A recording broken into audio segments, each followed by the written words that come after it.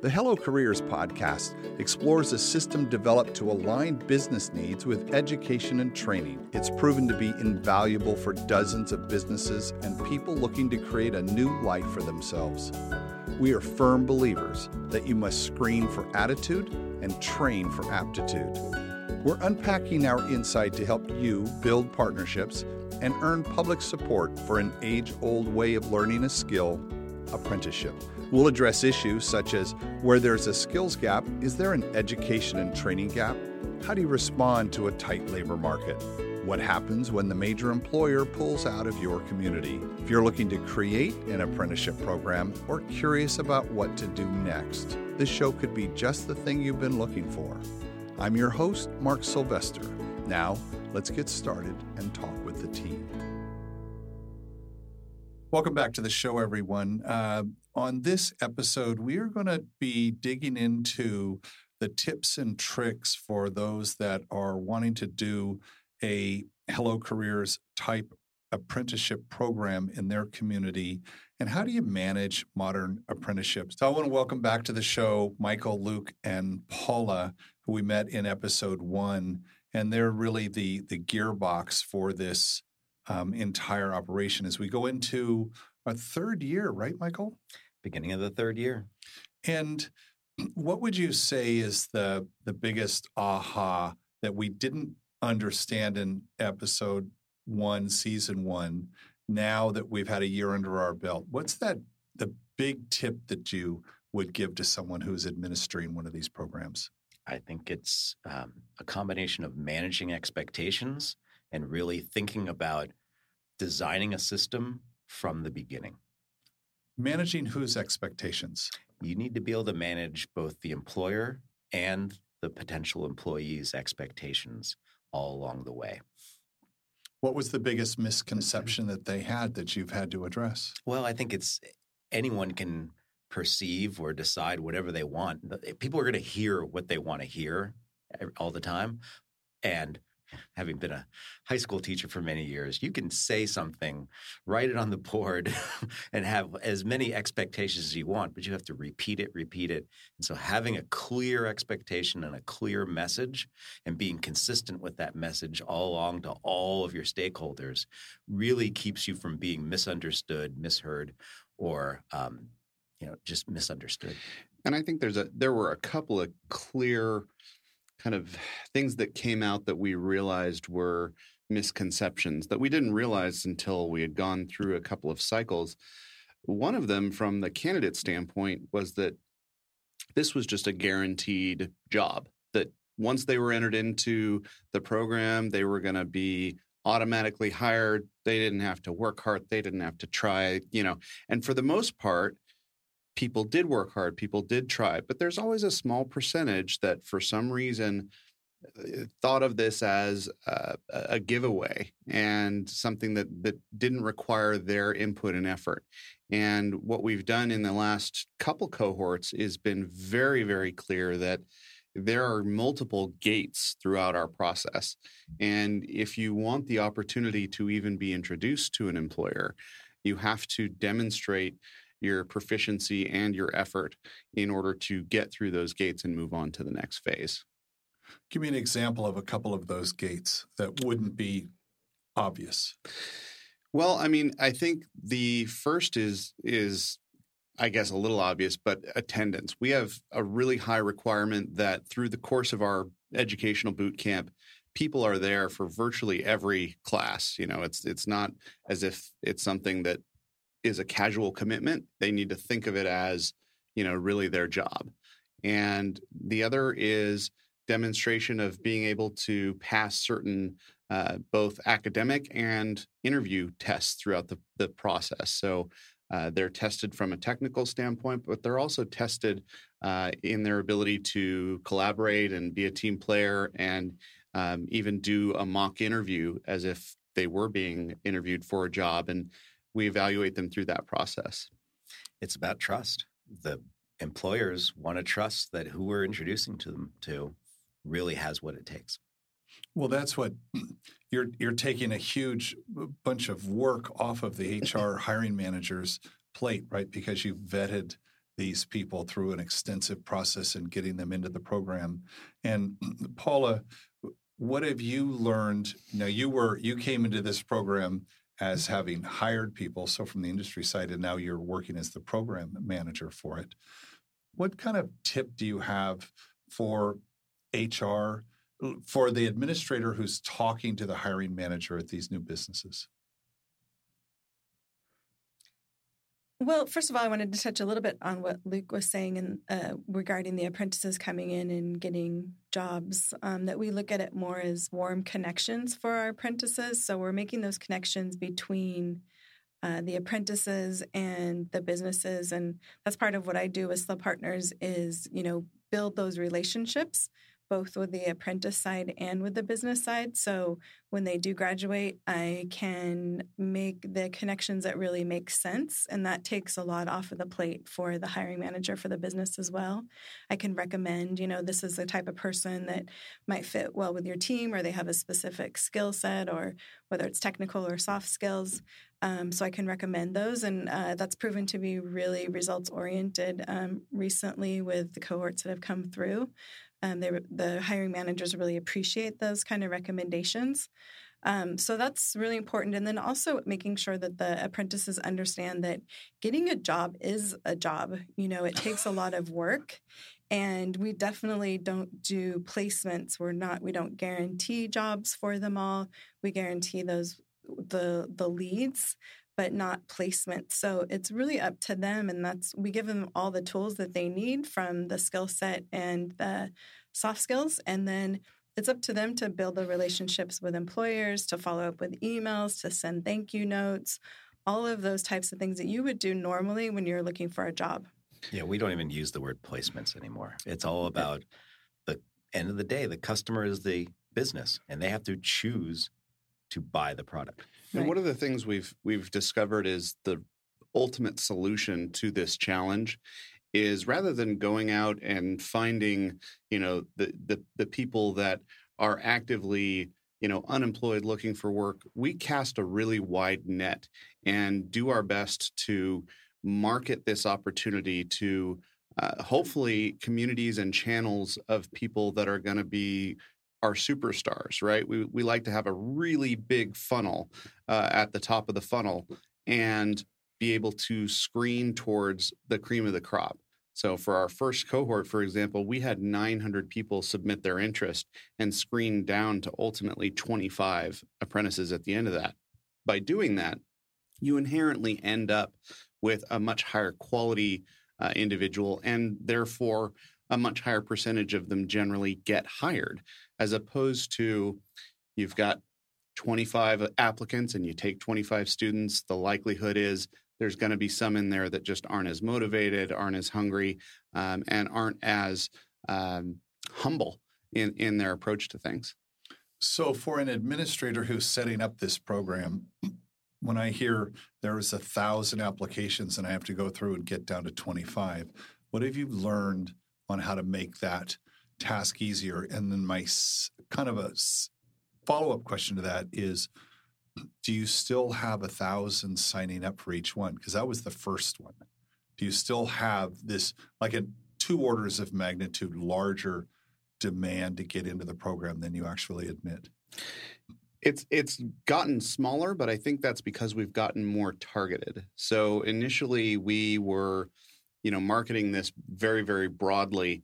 Now we've kind of evolved our strategy to using a lot of digital marketing targeting techniques where we can be pretty laser targeted. And for example, for our most recent precision manufacturing cohort, we had, I think, about 225 applicants for 25 slots.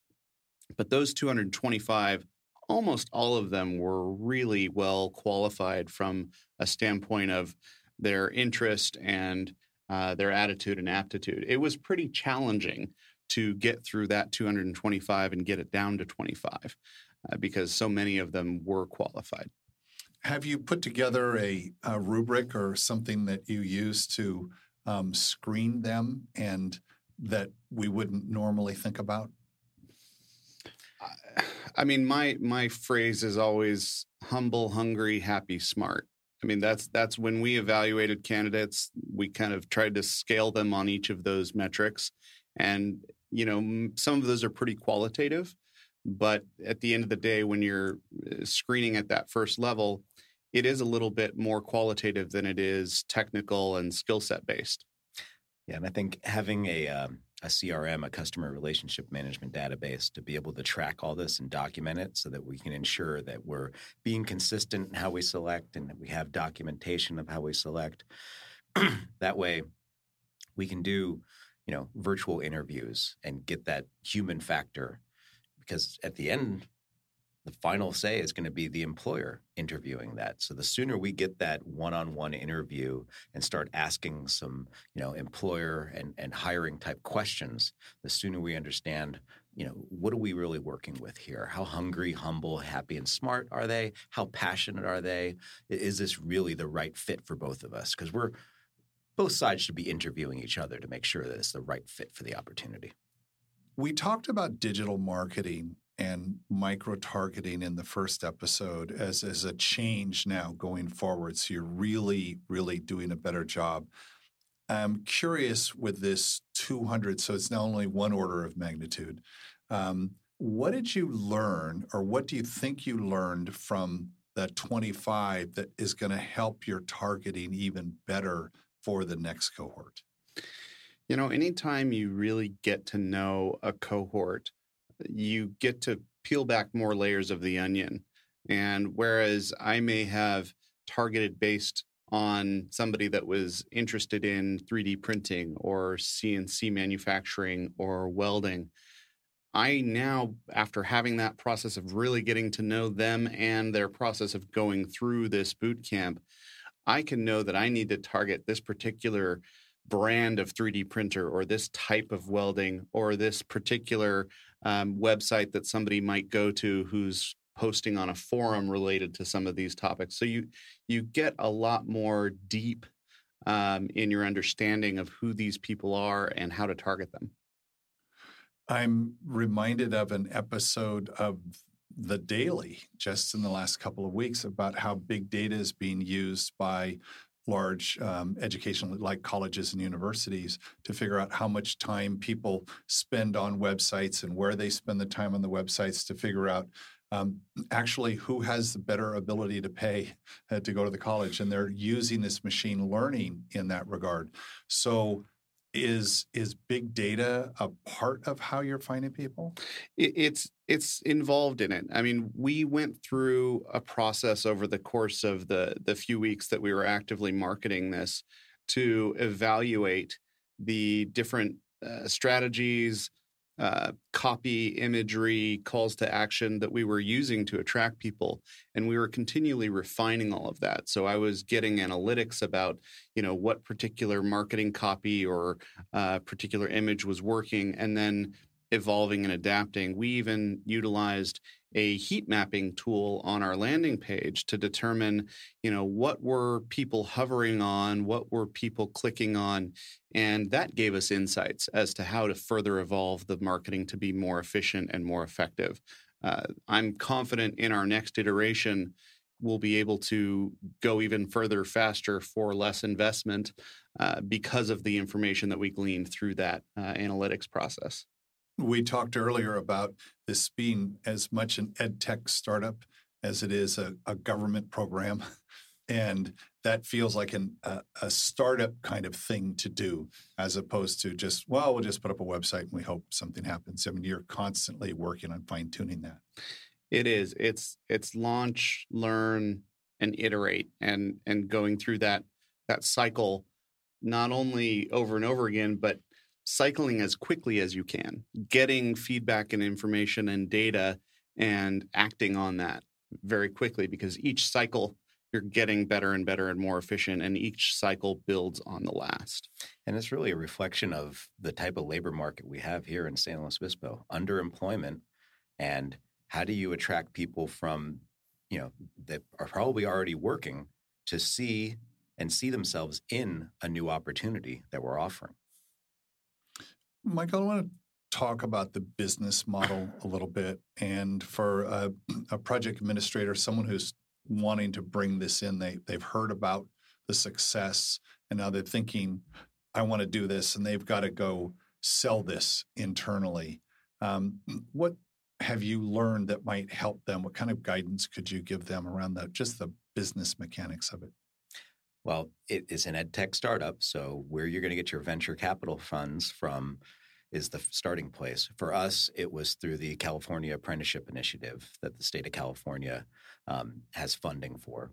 So that gives you your initial base funding. And then it's really being conscious of having to build that business model of understanding what your value proposition is, and then who's your customer, and establishing what is the price point that works for them. And then also being really conscious of not just relying upon one revenue stream, but thinking about multiple revenue streams that you can do it. There may still be foundations or other grants that could give you ongoing support. There could be other government programs that allow for ongoing support like that, like the employer training program. Just being really thoughtful about not relying upon one source of funding or revenue, but exploring multiple sources of revenue so you're not locked in with just one. So are there fees to employers here? There aren't in our kind of pilot programs, but as we get more and more kind of systematic in our process and are able to produce on an ongoing basis, we do have plans to either do a model that is kind of a subscription-based option or even just a sponsorship option.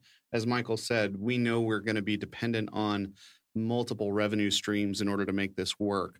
I don't think that it's realistic to expect that simply or solely relying on the employer's component of their funding will fund our entire endeavor.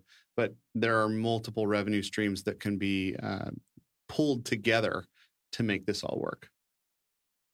So as we look at, again, managing expectations, so I'm thinking, Paula, that what are the conversations you have as you're doing the outreach to the business community that someone who's just getting started, where are kind of the places to go to find these people to have these conversations? So just having connections that I've had in my past career as HR and recruiting manager for a software company, I have those connections, but also seeing what's out there, looking through LinkedIn. I'm very active on LinkedIn, seeing what jobs are out there, whether it's advertised or just being talked about on LinkedIn, same with Indeed.com, and then reaching out to those companies who have those job descriptions that need to be filled, that they're advertising for. So once I see those, then I can reach out to the companies and find their HR person or hiring manager and tell them about the program. As an alternative to the other ways that they're hiring.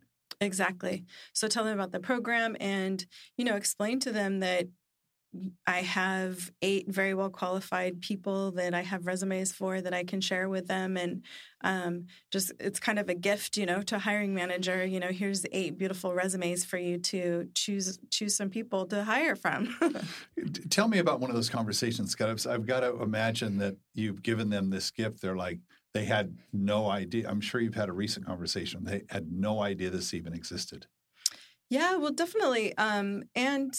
And returning customers, I guess you would say. I talked about some customers or businesses that had hired an apprentice in the past and came to me asking specifically for, do I know any software developers that are available? And I was able to just work with them, and they hired somebody so quickly within a week or two, which is really unbelievable. Usually hiring, say, a software developer can take months, once you just gathering the right people together, just getting the right resumes that you need with the right skill set can take, 3 weeks oftentimes in a small community like where we live.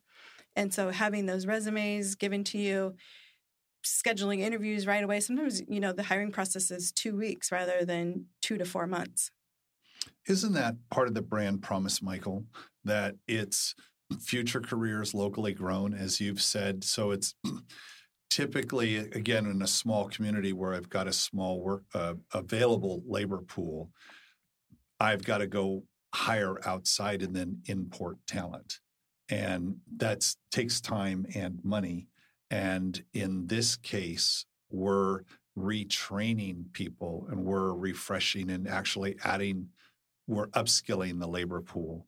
And I don't think in general business knows that that's happening. Well, and I think you get that loyal workforce. You have people who already live in this community who want to stay here. And then you're not taking that risk of bringing someone from the outside who may or may not, adapt to the community. It may not be a right fit. They're taking a risk themselves of relocating their family. And especially, since we are on the coast of California, it is an expensive endeavor. We are not a cheap place to live. Well, then you have that other problem they call the trailing spouse problem. Yes. Right. Yeah, and I was going to just add to that too, is that it's a big commitment for a company as well, not just for the employee. So if a company is hiring from outside, there's no guarantee that a job is going to work out. So bringing someone from a different place in California and hiring them, that's a huge process. That's a relocation commitment and expensive. And if things don't work out, then you have a whole nother set of issues where someone's moved here to work for your company and it's not worked out. And it is expensive, small location, not always easy to find another comparable job. But same thing for spouses. We live in a university town, so people are hired to work for the university and their spouses need jobs. The company that I worked for before, a software company, we actually hired a person exactly like that. Her husband got a job at the university, and she was very well qualified and very interested in software development. So she did our boot camp, and we hired her, and it was a perfect fit. Yeah, this idea of bringing people into a market where there's like one major employer, and if that doesn't work out, then what are they going to do? And that's not a problem you're solving, because I think there's a huge tech community here that actually needs more people than we can supply, right? Yeah, businesses locally often talk about how they can elevate their profile, because whether you're trying to attract candidates locally who may or may not know that there is this rising tech industry or precision manufacturing industry. Similarly, if you're trying to attract people from outside the area, they want to know that there's more than just one opportunity in this area, that if it doesn't work out with that company, is there a similar company where they could bring their skill set to, so that they're not risking everything on one company in a new area. I want to look at the idea actually in the name Slow Partners. And in the very beginning, you saw that the only way we were going to solve this problem effectively was to build a partnership. So let's expand that out and think of it as an ecosystem. And I think that's unique to how you approach this, Michael. Yeah, you can't lift that couch on your own. You have to have multiple partners to be able to really do this kind of systems building and ecosystem building. That you need your elected officials, you need your chambers of commerce, you need your professional business associations, you need your local workforce development board, you need your local traditional education communities coming involved in this. Nobody should be overlooked. You should try to involve as many partners as possible, because you never know which partner is really going to be able to benefit and really see how they can work together to solve what could be separate problems altogether. Is there a particular type of partner that surprised you? I think Cal Poly Extended Education was a surprising partner, because Cal Poly, they're a powerful institution as it is, and they've got a great pipeline of students and really great partners for their undergraduate programs. But it was surprising that Extended Education found, a good partnership with us in working with Full Stack Academy and in looking at trying to bring Cal Poly alumni back to San Luis Obispo, or tackling this trailing spouse issue of having, through extended education, an opportunity to take a full stack academy. I think that was a surprising and really welcomed partner in terms of creating workforce and economic development through apprenticeship. So would you suggest to someone who's thinking of doing this program or implementing one of these I'm thinking of seeing a big ecosystem map on a wall, just kind of start at the middle and then just keep filling in all of the public partnerships, private partnerships, educational partnerships, even foundations, community foundations. Yes, because really our role here is we're intermediaries. We sit between two different groups, employers who are looking for candidates and potential employees looking to be connected in that. And you never know who's going to be another ally in helping to make those connections right there. And that's how we define ourselves as an intermediary in terms of SLO partners. That sounded like a matchmaker to me. A little bit. Yeah, right? Making these really good matches because you're figuring out. I think, again, sitting at the center of it and what we talked about in the earlier episode is creating these relationships, both with the potential employees, but also with the employers, and really understanding what they want and being able to be the translator, if you will, right, to go back to the workforce and say, this is what we need. And even going to your program, your partners with Full Stack and others to say, listen, this is because the needs of business are evolving as well. Mm-hmm. Right. So I'm going to guess you're feeding back, right? Yeah. I mean, if you think about this from a technology perspective, we really are trying to be, and I think are becoming, a two-sided network. And we aim to be the platform that both of these sides of this network work and transform through, right? So we've got employers on one side that have needs, but, don't know the pathway to fulfilling those needs in a new way. And we've got inventory of this product of candidates on the other side, but needs to be transformed and connected to employers on the other side. And we can play this role of creating value through that matchmaking process, which is what we hope we can do. I think that we've explored pretty well the tips and tricks for people that want to put in one of these programs. Michael, if someone they're intrigued now, they've listened to a couple of episodes and they would like to learn more and get really into the details of how they implement these things, what's the best way to start? They can contact us through hellocareers.org or through slopartners.org. Just send us an email at info@slopartners.org, SLOpartners.org, San Luis Obispo. Well, they could also listen to season 1. Oh, for sure. Right, we got a lot of shows there. Michael, Luke, Paula, thank you so much. Thank you for listening. How will you bring this system to your community and say hello to new careers and goodbye to low-wage jobs? For more episodes, visit hellocareers.org or send us a note to podcast@hellocareers.org. We'd love to hear from you with questions or success stories of how apprenticeship is working in your region. Till next time, I'm Mark Sylvester with Hello Careers.